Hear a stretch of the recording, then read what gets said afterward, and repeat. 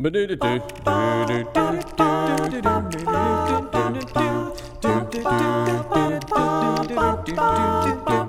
this is John from PureAndSimpleBible.com. Welcome back to the podcast. So glad you are with us once again, and I'm very excited about our Bible study conversation today.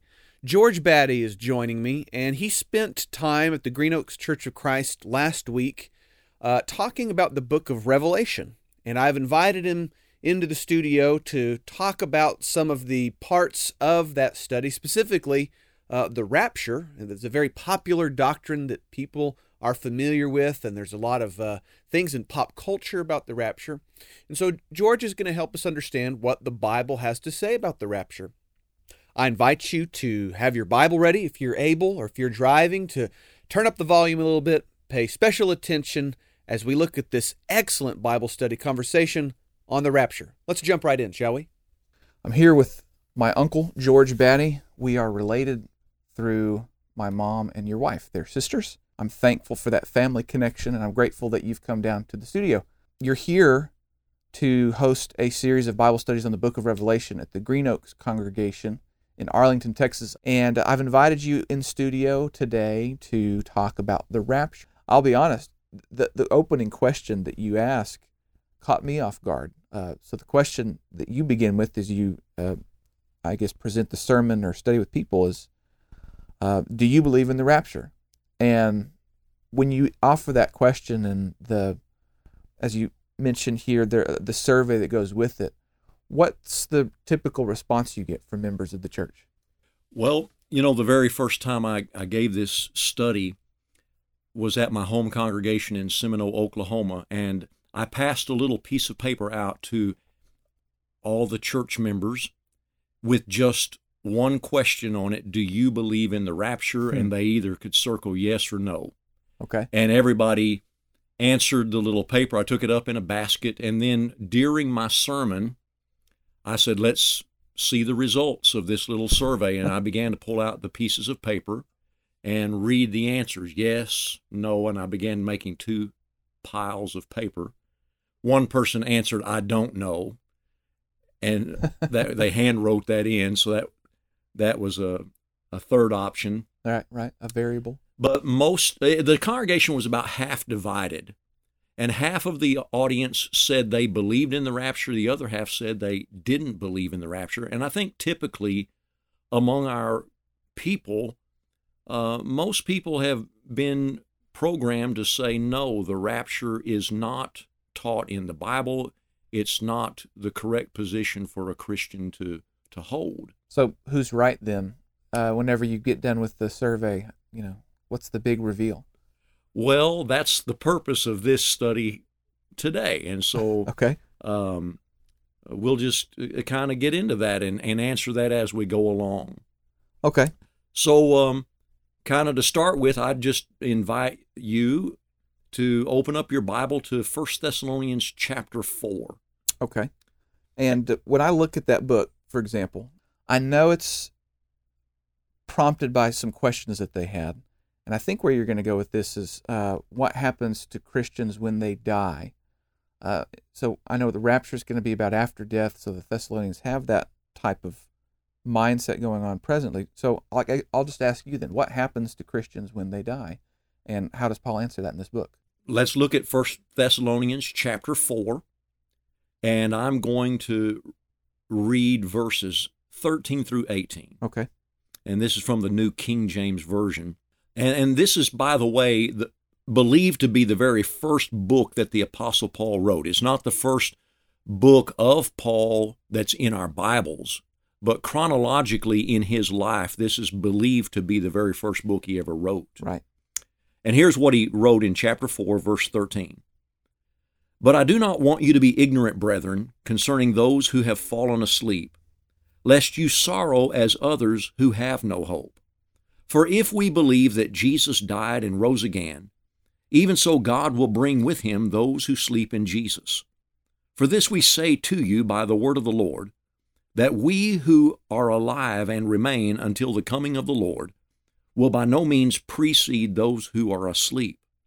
For the Lord himself will descend from heaven with a shout, with the voice of an archangel and with the trumpet of God, and the dead in Christ will rise first.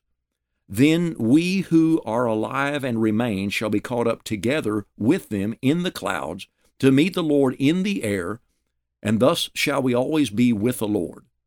Therefore, comfort one another with these words. Whenever I look at that scripture, I imagine my Bible open. I'm going to be taking some, maybe putting a little notes in the margin, something to kind of organize my thoughts. What would be some important truths that anybody could kind of pull out of this scripture that they could maybe put in their margin or in a notebook as they're going through this passage? Well, there's several important truths. First of all, this passage teaches a second coming of Jesus. Okay. In verse 16, it says, the Lord himself will descend from heaven.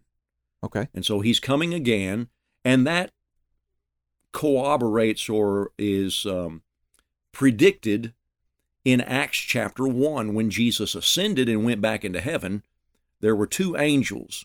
Right. And the Bible says in Acts 1 and verse 9, when he had spoken these things to the disciples, while they watched, he was taken up, and a cloud received him out of their sight. And while they looked steadfastly toward heaven as he went up, behold, two men stood by them in white apparel, who also said, Men of Galilee, why do you stand gazing up into heaven? This same Jesus, who was taken up from you into heaven, will so come in like manner as you saw him go into heaven. Okay, so you're saying that Acts 1 and 1 Thessalonians 4 are kind of working together. Right. They're corroborating that same concept of the second coming of Christ being him coming in the clouds.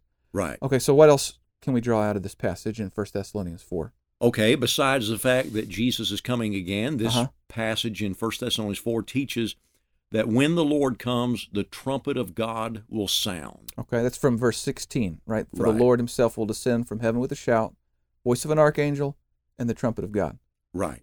Okay? And so this passage that is teaching a rapture, as a matter of fact, it's teaching that we'll be caught up together with him. We'll talk a little bit more about that in just a moment. Okay.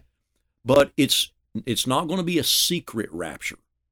It's going to be a very noisy occasion. Okay. In fact, somebody said that this is the noisiest verse in the Bible. And that does stand in contrast to the popular myth of this surprise where suddenly people are gone and nobody knew what happened. And Right. okay, so that's that one is silent. This scripture is saying it's super noisy. That's right. So there's no secret rapture. That's a popular belief among many people. This is going to be a very noisy occasion when the Lord comes again. First of all, one of the noises is going to be an archangel shouting.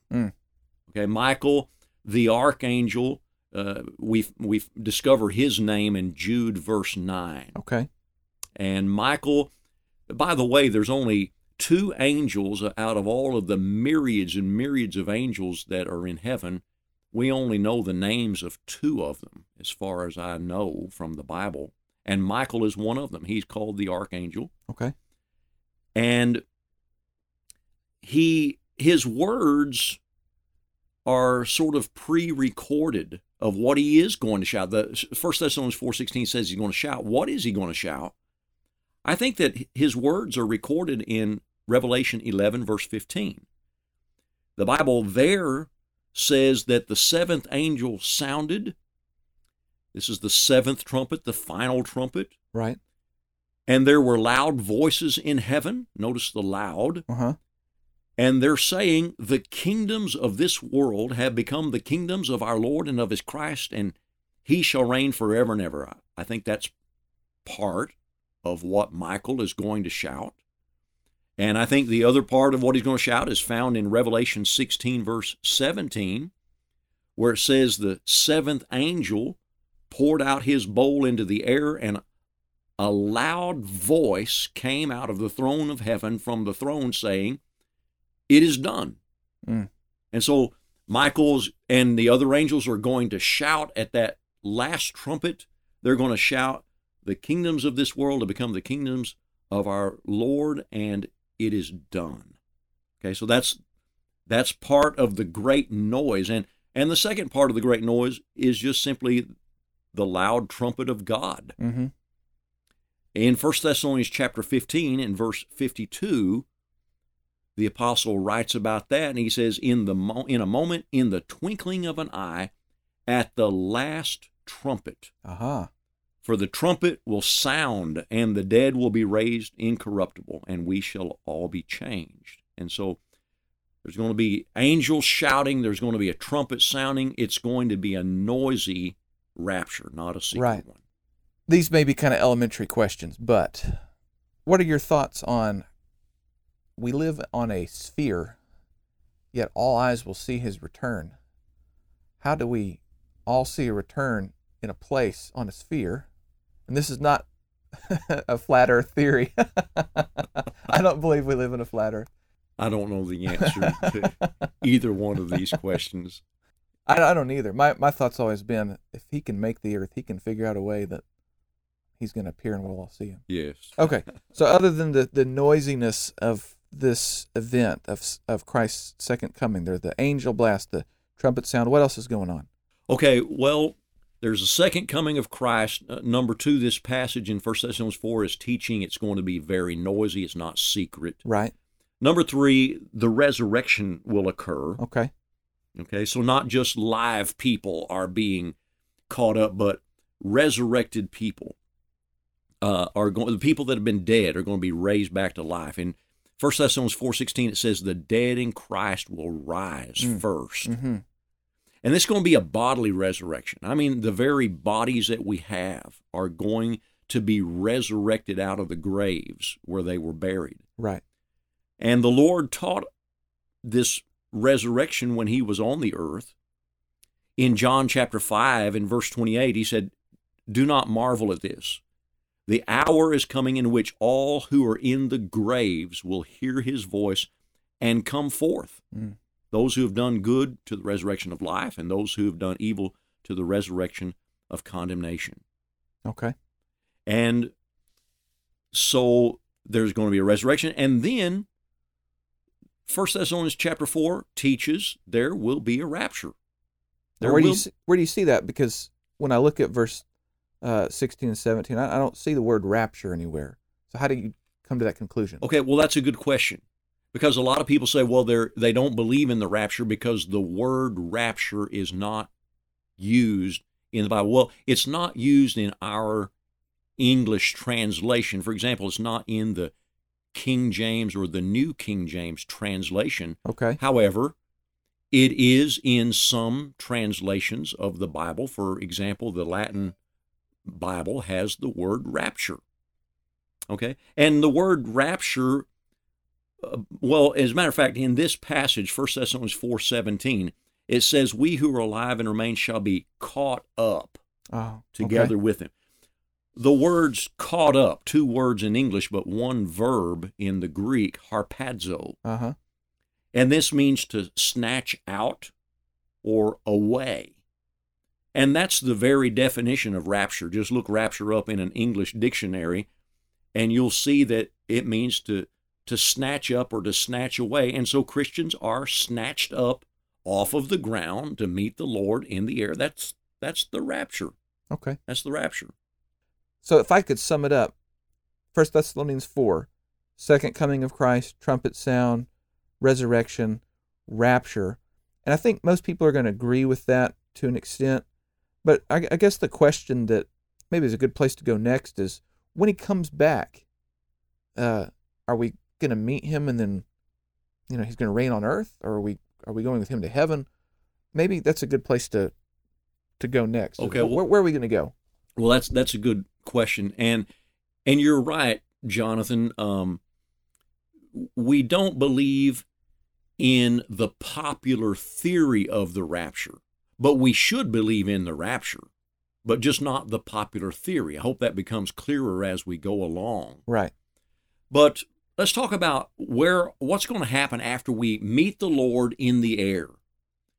G.K. Beale, who's a very intelligent, very popular writer, he believes that in ancient times, and this is true, that in ancient times when a king would come to a town, all of the town would see the king coming, and they would run out of the gates of their city, and they would meet the king on the road, and then they would have a parade and accompany him back into their city. Okay.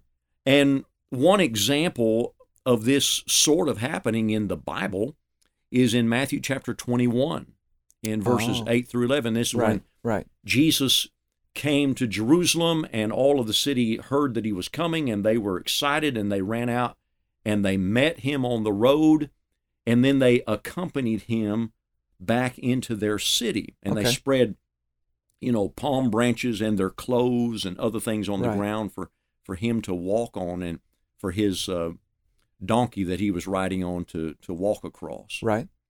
Okay. So supposedly then, this is a picture of when Jesus comes again, we will be caught up to meet him in the air, and then we will accompany him back down to the earth, sort of like we're bringing him back to our town.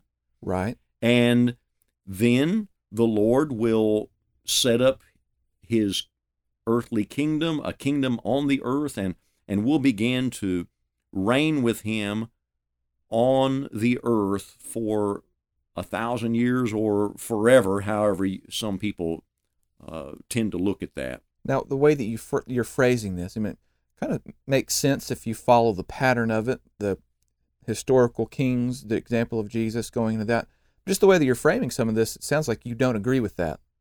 No, I really don't. And there's a couple of reasons why I don't think that that's the way it's going to be. First of all, when the Lord comes again, if I understand the scriptures correctly, the earth is going to be destroyed. And so there won't be a town left for us to bring the Lord back to. Right. And the passages, there's a couple of passages that indicate to me that the earth is going to be destroyed. In 2 Peter chapter 3 and verse 10, the Bible says, "The day of the Lord will come as a thief in the night, in which the heavens will pass away with a great noise, the elements will melt with fervent heat, both the earth and the works that are in it will be burned up." Mm-hmm. So just taking that passage on face value, it looks like the earth's going to be burned up. There's not going to be an earth left to come back to. Okay. What's the other scripture you use? Okay, the other passage is Revelation 6, verse 12. And there, John writes, I looked when he opened the sixth seal, and behold, there was a great earthquake. The sun became black as sackcloth of hair. The moon became like blood.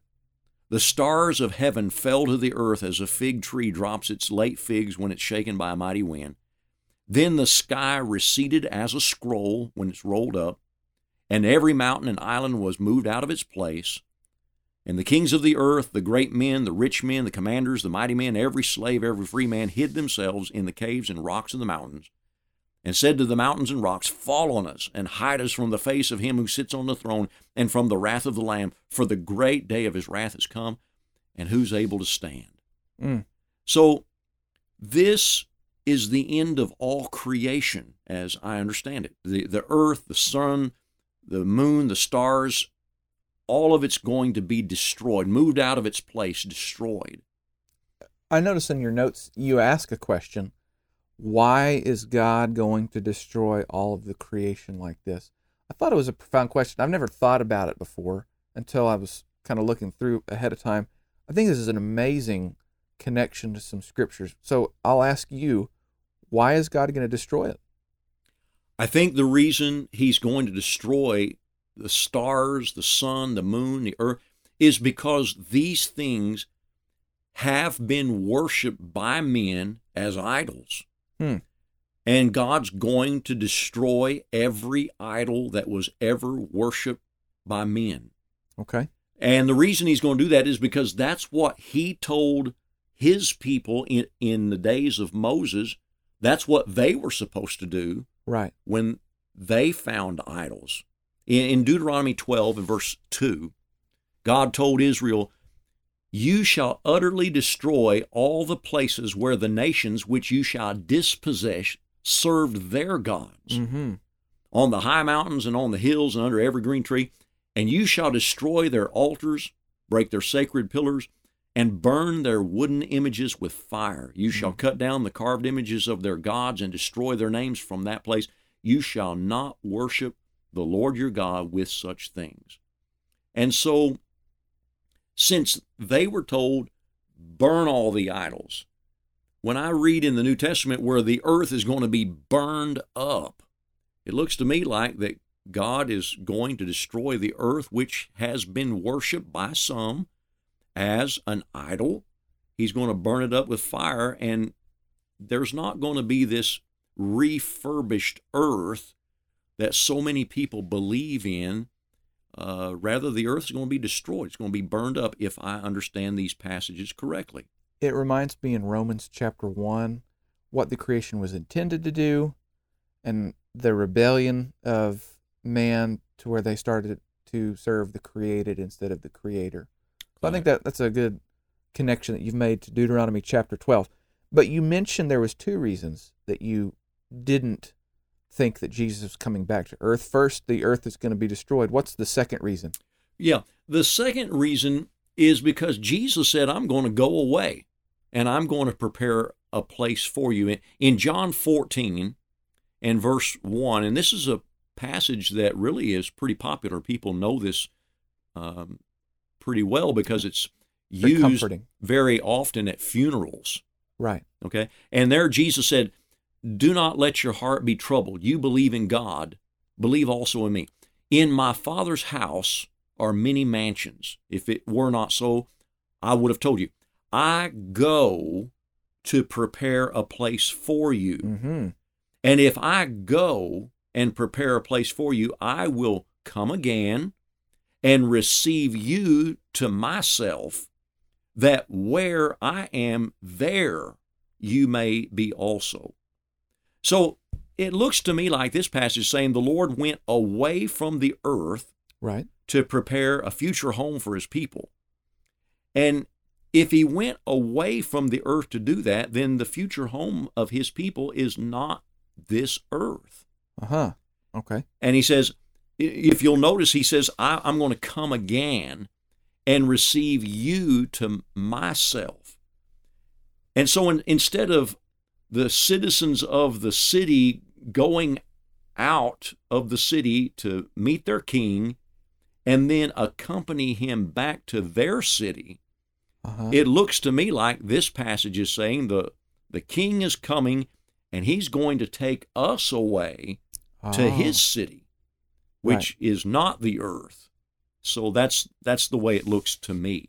So if I were to summarize this first, big concept of 1 Thessalonians 4, you've talked about how it's going to happen on the last day of history. It's the noisiest day in history, a resurrection of all people in history. The saved are snatched up. I like that. I guess, feeling empowered about the word of what we get the rapture from. Snatched up to meet the Lord in the air. And we're taken to a place that Jesus has gone to prepare. Right. That's not this earth. Well, then what exactly are we opposed to? If we oppose the rapture, so many, we don't believe in the rapture, it's a false doctrine. What exactly are we opposed to? Right. We're opposed to the popular theory about the rapture. That's what we ought to be opposed to. What does that mean? So, there's two basic views of the rapture. Now, there are some variations of these two, but the two basic views are called first. Well, we're going to pause it right there, and I really want to encourage you to come back next week. You've got to hear the second part of this podcast if you want to know what the Bible has to say about the rapture. And for those of you who are in the Dallas-Fort Worth area and you are listening to this episode on its release date, this weekend, George will be back at the Green Oaks Church of Christ to continue doing some Bible studies through the book of Revelation. You can find out information on their website. Just Google search Green Oaks Church of Christ, Arlington, Texas. And I'll put some info on my website as well. So if you're able to get there and look at this podcast via pureandsimplebible.com, I'll try to have some information for that. It is a fantastic series of studies, and I really would encourage anyone in the area to get out to it. If you're not able to make it, I know that Green Oaks has it on their website, the studies that you can listen to. Matthew Barnes also has them available from his website, thechristianrepository.com, and you can look at some videos of those studies as well. Great opportunity, and I really want to encourage you to take advantage of it. So go there. Also go to pureandsimplebible.com. Please subscribe to the podcast. It really helps me know if this ministry is helpful to you. And always remember, God loves you very much, and I do too. Lord willing, see you soon.